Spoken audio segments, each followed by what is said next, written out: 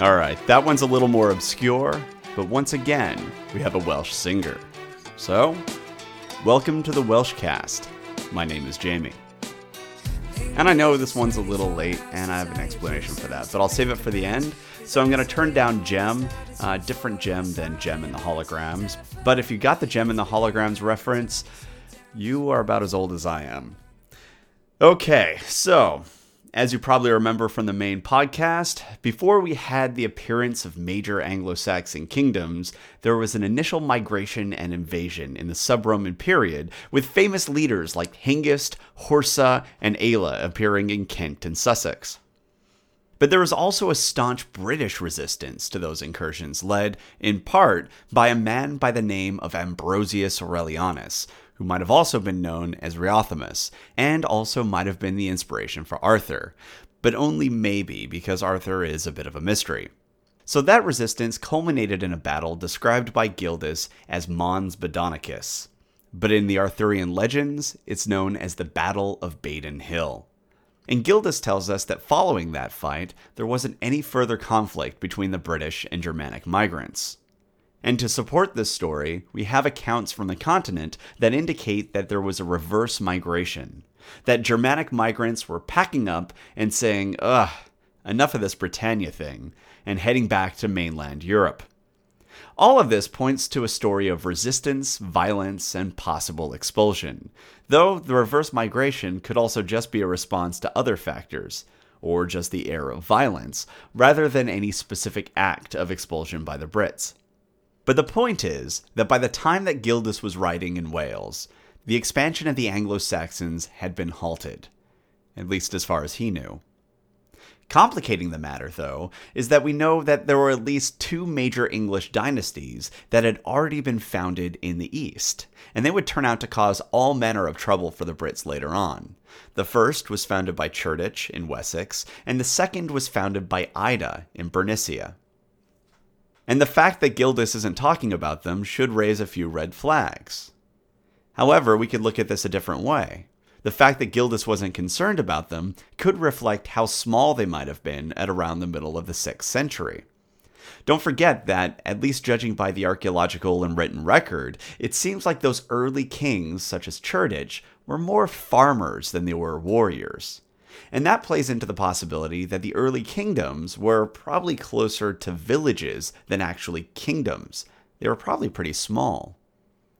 Now, Gildas's silence could also reflect other things, such as how isolated he was, and also his biases, and I'm sure that those aspects might have played some sort of role. But in general, if Cerdic and Ida were out there causing trouble, the impression that I get is that Gildas probably would have been talking about them.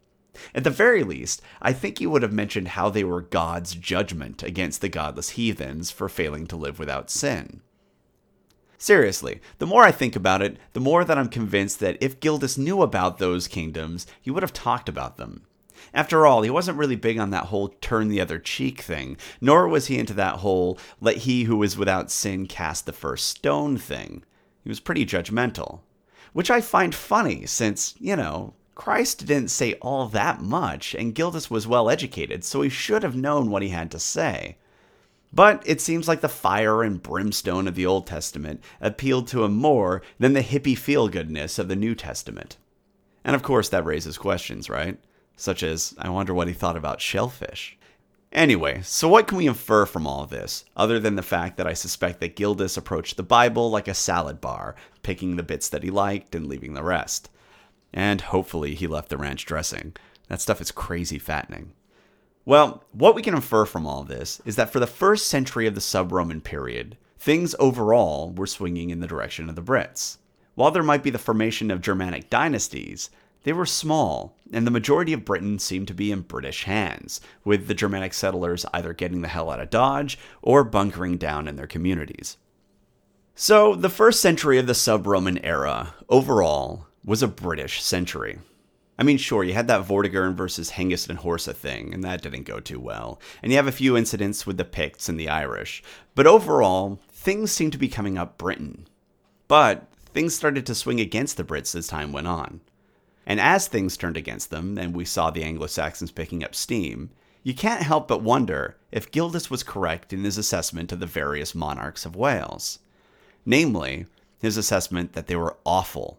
I mean, if the rulers of Wales and British England were more focused upon working together and developing their lands and defenses, rather than strutting around and patting themselves on the back, when they weren't too busy being stabbed in the back, well, they might have done better against the encroachments of the Germanic tribes. So maybe Gildas had a point. And the really damning part of the historic record is the impression that we're given of the Welsh reaction to the spreading influence of the Anglo-Saxons. That impression is one of, who cares? I've got mine, Jack. What I mean by that is that we aren't seeing much of a unified response out of Wales to the Germanic kingdoms. In fact, judging by what survived the Welsh records and literature, it doesn't seem like the Welsh were at all concerned with the eastern British communities during this period. For example, we're generally not told anything about the British kingdoms in the east from contemporary Welsh sources. And that silence is rather deafening. I mean, what they're basically screaming at us here is that there probably wasn't much of a tie between the kingdoms of Wales and the eastern British kingdoms. If there was, you would think that they would at least talk a little bit about what was going on over there, you know? And don't forget that Gildas was telling us about how the Welsh kings were basically like sinful peacocks, with heavily stratified communities. So assisting their neighbors to the east might not have even occurred to the ruling classes in Wales, who were too busy reveling in their own power and wealth, provided that Gildas can be trusted here. So after about 50 years of the Gildasian peace, things picked up again, and we had the Germanic victories in 552, 571, and 577. And with those victories, we heard of more and more territories coming under Germanic control, and also of the deaths of various largely unknown British kings. And keep in mind that these territories, the ones that were getting gobbled up by Wessex, weren't very far from the kingdom of Gwent, or even from Powys for that matter. And yet, it doesn't look like there was any intervention from Wales. Now, to be fair, it seems like the British kingdoms were giving Ida and his sons quite a bit of a headache. But that seems to have been generally Elmet, Strathclyde, and Reged, not the kingdoms of Wales. Now, I should be clear, though, that a lot of this is speculation. This period is a strange area to study, because our sources are so sparse, and as a result, there's a distinct danger in interpreting what might have been happening, specifically because we just have so few facts to rely on. We're essentially trying to read complex political and social movements from the archaeological and written record equivalent of tea leaves. There's very little evidence, and oftentimes we're forced to look at the absence of evidence and try and use that silence as a way to determine what was happening. But that silence can always be misleading, and simply the result of bad luck in what survived, rather than something more significant like a political decision. So we should be cautious with our interpretations. That being said, there does seem to be a bit of isolationism going on in Wales during this period. Do you want proof? Let's talk about religion, because that's a pretty big deal, and honestly, it's a rather strange aspect of this period. This is a time when the Germanic settlements began to rapidly spread, but they've been in Britannia for over 100 years. And yet, despite this expansion and the length of exposure to the British population, which outnumbered them, Christianity wasn't spreading into the Germanic regions. Neither was Latin, for that matter. And we know that Latin, Christianity, and thanks to the presence of Gildas and others, classical education was still alive and well in Wales. And yet when we look to the east, we find that it's all about Woden, Germanic languages, and illiteracy. That's a pretty big contrast between the east and the west parts of Britannia, isn't it? So the first question to ask is whether or not that lack of cultural spread is normal. And it might be a good idea to look at a large nearby kingdom that dealt with Germanic migrants and see how those people dealt with the integration on a cultural level, not just within individual communities, but within the region as a whole. And as luck would have it, the Franks are nice and close. So if we look across the channel to the kingdom of Francia, we see something very different. The Franks rapidly adopted Christianity and integrated Latin when they migrated into Gaul. Within a couple generations, it happened really fast. And that's pretty much the opposite of Britain, isn't it? If Eastern Britain went the way of Francia, the Anglo-Saxons would be speaking Latin and Brythonic, they'd be Christian, and they might have continued writing things down. Basically, Eastern Britannia would look more Welsh. So what's going on here? I mean, in both circumstances, you have a group of Germanic migrants that are outnumbered by the local population. Yet in one situation, the migrants adopt a lot of the local customs and the local religion. And in the other circumstance, the locals abandon their customs and religion and adopt the German ways. That's weird, isn't it? And believe it or not, this is relevant to the WelshCast, because the way the Eastern Britons reacted to the migrants directly impacts the story of Wales. And this difference that we're talking about might speak to contrasting reactions within and to the local population. Maybe the Anglo-Saxons were more xenophobic to foreign culture than the Franks. Or maybe that shift was a side effect of other behaviors, such as the potential apartheid that we talked about. Or maybe they were just more stubborn than the Franks, or any number of other reasons. Conversely, the British might have played a role in this as well, possibly refusing to integrate with the migrants early on and drawing distinct cultural lines. After all, they had those early successes, and they might have been feeling their oats, so to speak. And then, after 100 years, once the pendulum started to swing towards the Anglo-Saxons, the divisions were too deeply drawn between the populations, and the British communities just weren't talking to the Anglo-Saxons and vice versa. And that sense might have been amplified in Wales, where they are more removed from the Anglo-Saxons than the British communities that lived along the borders. So maybe the Welsh, after 100 years, had a cultural thing that they didn't want to talk to the Anglo-Saxons. Maybe there was just too much bad blood between them. Or maybe they were too arrogant, feeling that the barbarians were beneath them and that they didn't belong in Britannia, or something like that. It's all speculation, but something like that might have happened. Now, you might be tempted to say, well, the Welsh were cut off from the world. They weren't talking to anyone, so you can't really judge them for not talking to the Anglo-Saxons.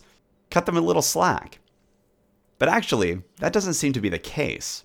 If you remember back to last week, you might remember that there were indications that Wales was in contact with cultures that were as far away as Byzantium, and that the contact continued into the 7th century. So the Welsh were engaged in the world. So this isn't a matter of the British not talking to anyone. And conversely, we know that the Germanic kingdoms had contact with both the continent and with Scandinavia. So they weren't cut off either. And yet we have this possibility of a sort of silent treatment in those early days, quite possibly for very human and maybe very petty reasons. And that split between the communities would end up influencing history for centuries to come. Now, there could be reasons beyond cultural stubbornness and general xenophobia for the dramatic difference between how Britannia responded to Germanic migrants compared to what happened in the continent. Part of it, at least the language aspects, could also be tied to economies. After all, you speak the language of the trade centers, and if the Anglo-Saxons controlled food production and distribution, you would really need to learn their language. And conversely, if the Romano-Gallic community controlled the remains of the agricultural economy, the Franks might have needed to learn their language. So the Brits in the East might have had a motivation to learn Old English. And actually, in the West, the Welsh might have needed to learn Old Irish, since the Irish migrated into at least parts of Wales and seemed to have taken over parts of the ruling classes. So there could well have been economic reasons for the split between the populations in their reactions to the incoming migrants. But the religious aspect of the split is rather strange, and it's why I keep coming back to the silent treatment. Because the reactions of the two populations to religion really fits in quite well with this growing sense that we're getting out of Wales in the 5th and 6th centuries. I mean, Christianity wasn't just waning in Eastern Britannia. It was in a massive decline with the spread of the Germanic kingdoms. And paganism wasn't just present there, it was dominant. It was just taking over. Meanwhile, in Wales, you see the reverse. Christianity was the dominant force in the land. And that's a really striking contrast. And you should be asking yourself, why weren't the Welsh and British converting the Anglo-Saxons like the Romano-Gallic communities did with the Franks on the continent? Why was Christianity disappearing in England, despite the presence of numerous Christian kingdoms in the West? It's odd. Well, if we assume that there is a growing cultural segregation between East and Western Britannia, which can be reflected in their languages and laws, as well as the sizable gaps in their records for each other, where they just weren't entirely sure what each other were doing, well, that could explain a good part of it. And by shutting themselves off from their neighbors, there might have been something along the lines of an echo chamber going on in both communities. And that would help explain why the West intensified the integration of Celtic culture and language in the same way that the Anglo-Saxons did with Germanic customs and languages. I mean, when you look at it, it wasn't just that the two communities were nearby and slowly drifting apart. No, they were sprinting in opposite directions. And I suspect that a lack of contact would only serve to heighten those differences. When you look at it, they really don't look like they were interested in sharing anything. Not even religion, despite the Christian emphasis on evangelizing. And that's kind of odd coming out of a pious community like Wales, isn't it? But there might be human emotions at play here as well. And there probably was a great deal of resentment going on. Don't forget that from the Welsh perspective, they probably felt that these pagan barbarians had no right to be in their lands. So why talk to them? And more importantly, why enable them to get into heaven? What better revenge than to ensure that, in their view, the Anglo-Saxons would spend an eternity in torment? That's the ultimate strike back. Conversely, it's pretty clear from both the later written laws of the Anglo-Saxons and also from the genetic studies that have been done that the Anglo-Saxons tried to keep mixing to a minimum. They might live in communities with some local Brits, but it looks like the Brits were an underclass, and consequently, why would the Anglo-Saxons want to learn a low-class language, or worship the god of the people that they defeated and felt were beneath them? What purpose would such a weak god serve? After all, with paganism, worship was a bit transactional. Kind of like along the lines of, "Hey Woden, what have you done for me lately?" Furthermore, being a Christian in a pagan world would have been quite a headache. And I'm not being snarky here, it really would have been something of a problem. Here, let me explain. So Bede noted with disapproval that during the pagan period, there wasn't much religious antagonism. What I mean by that is that he was pointing out that people weren't walking around saying, "You're worshiping the wrong god, and if you don't switch, I'm going to give you quite a thrashing." And based on the tone that Bede was taking, that was kind of expected out of Christians. It was seen as something of a virtue. You were supposed to walk around and correct the ways of others, especially when it came to their religious beliefs. And that aspect might not have been very attractive to the Anglo-Saxons in the early period. Maybe I'm just too much of a hippie, but hear me out on this. I think I have a point. Walking around and telling everyone that they're wrong and making threats seems like a kind of stressful and dangerous way of life to me, especially in Anglo-Saxon Britain. And a savvy pagan Anglo-Saxon might look at that and say, wait, you're a small religious minority that's generally based in the underclasses, and you want me to walk around picking fights with the powerful members of society? Yeah, I think I'm going to pass, but thanks for the pamphlet. And that too could explain why there was a religious split between the communities. It would just be really hard to convert them. But what I'm getting at here is that despite the fact that both communities were engaged with the larger world, it looks like the British and Germanic kingdoms were cut off from each other, and neither side had much of a motivation to talk to each other. And if there was some level of talking, it doesn't look like either side was listening. Consequently, things were getting a bit heated. After all, when you have two groups who demonize each other, refuse to talk to each other, and live in their own echo chambers, it tends to lead to radicalization, miscommunication, and belligerence. And I'm sure you're quite happy knowing that the Middle Ages are over, that people have learned from history, and that we definitely don't have groups of people sitting belligerently in echo chambers in our modern day. So to recap, in the West, we have Irish influence, some Scottish influence, tons of local British influence, and a heavy dose of Christianity. And it looks like there was quite a bit of isolation from the eastern part of Britannia, and a cultural move in a diametrically opposed direction from what was going on in the Germanic kingdoms. The division between East and West has now been established. It wasn't always there, but now is deeply rooted, and it will persist throughout history, though not always as intensely. Today, we look back at over 1,500 years of cultural division between East and West, and it starts right here, with people, for whatever reason, failing to talk to each other. All right, you might have noticed that this episode is a day late, but I have a good excuse, in the form of a starving, heat-exhausted cat. So this cat, I'd seen her for a few weeks while out running, and she was getting skinnier and skinnier. And of course, I started to worry about her. And when I saw her collapsed in a yard, emaciated and not moving, it was clear that something had to be done. So we formed Team Catnap. And we picked her up and brought her home. We then proceeded to push fluids and food as much as we could. The poor little lady really looked like she was on the edge of death. And on top of everything else, she smelled awful, had dental problems, and of course, had fleas. She was in such a rough way that she couldn't even purr properly. She gurgled and drooled. Now, I'm not a cat person, but I am a soft touch for lost, unloved, and broken things. And she was certainly that. So naturally, I fell in love with her and named her Maud. And I suppose that shouldn't be much of a surprise, considering that Kerouac came to me banged up, hairless, and looking like a scarred up fist. And then he left this world a chubby, fuzzy, happy little sausage. I have something of a history of doting on fixer-uppers. So I stopped working on the show, and I spent all my time fussing over this smelly, drooly little addition to the family. Hence the lateness. Well, on Monday, we took her to the vet to get her teeth taken care of and also get her checked out, and it turned out she had an implanted microchip, and that she was lost. She'd been lost for over a month, in fact. And she had owners who were looking for her. And we also found out something else. She was a he, named Greg. So Maud was actually Greg. I told you I'm not a cat person. So Greg is now at home with his owners, and the BHP is still mascotless. But that's why this one is a little bit late. Sorry about that. Go Team Catnap!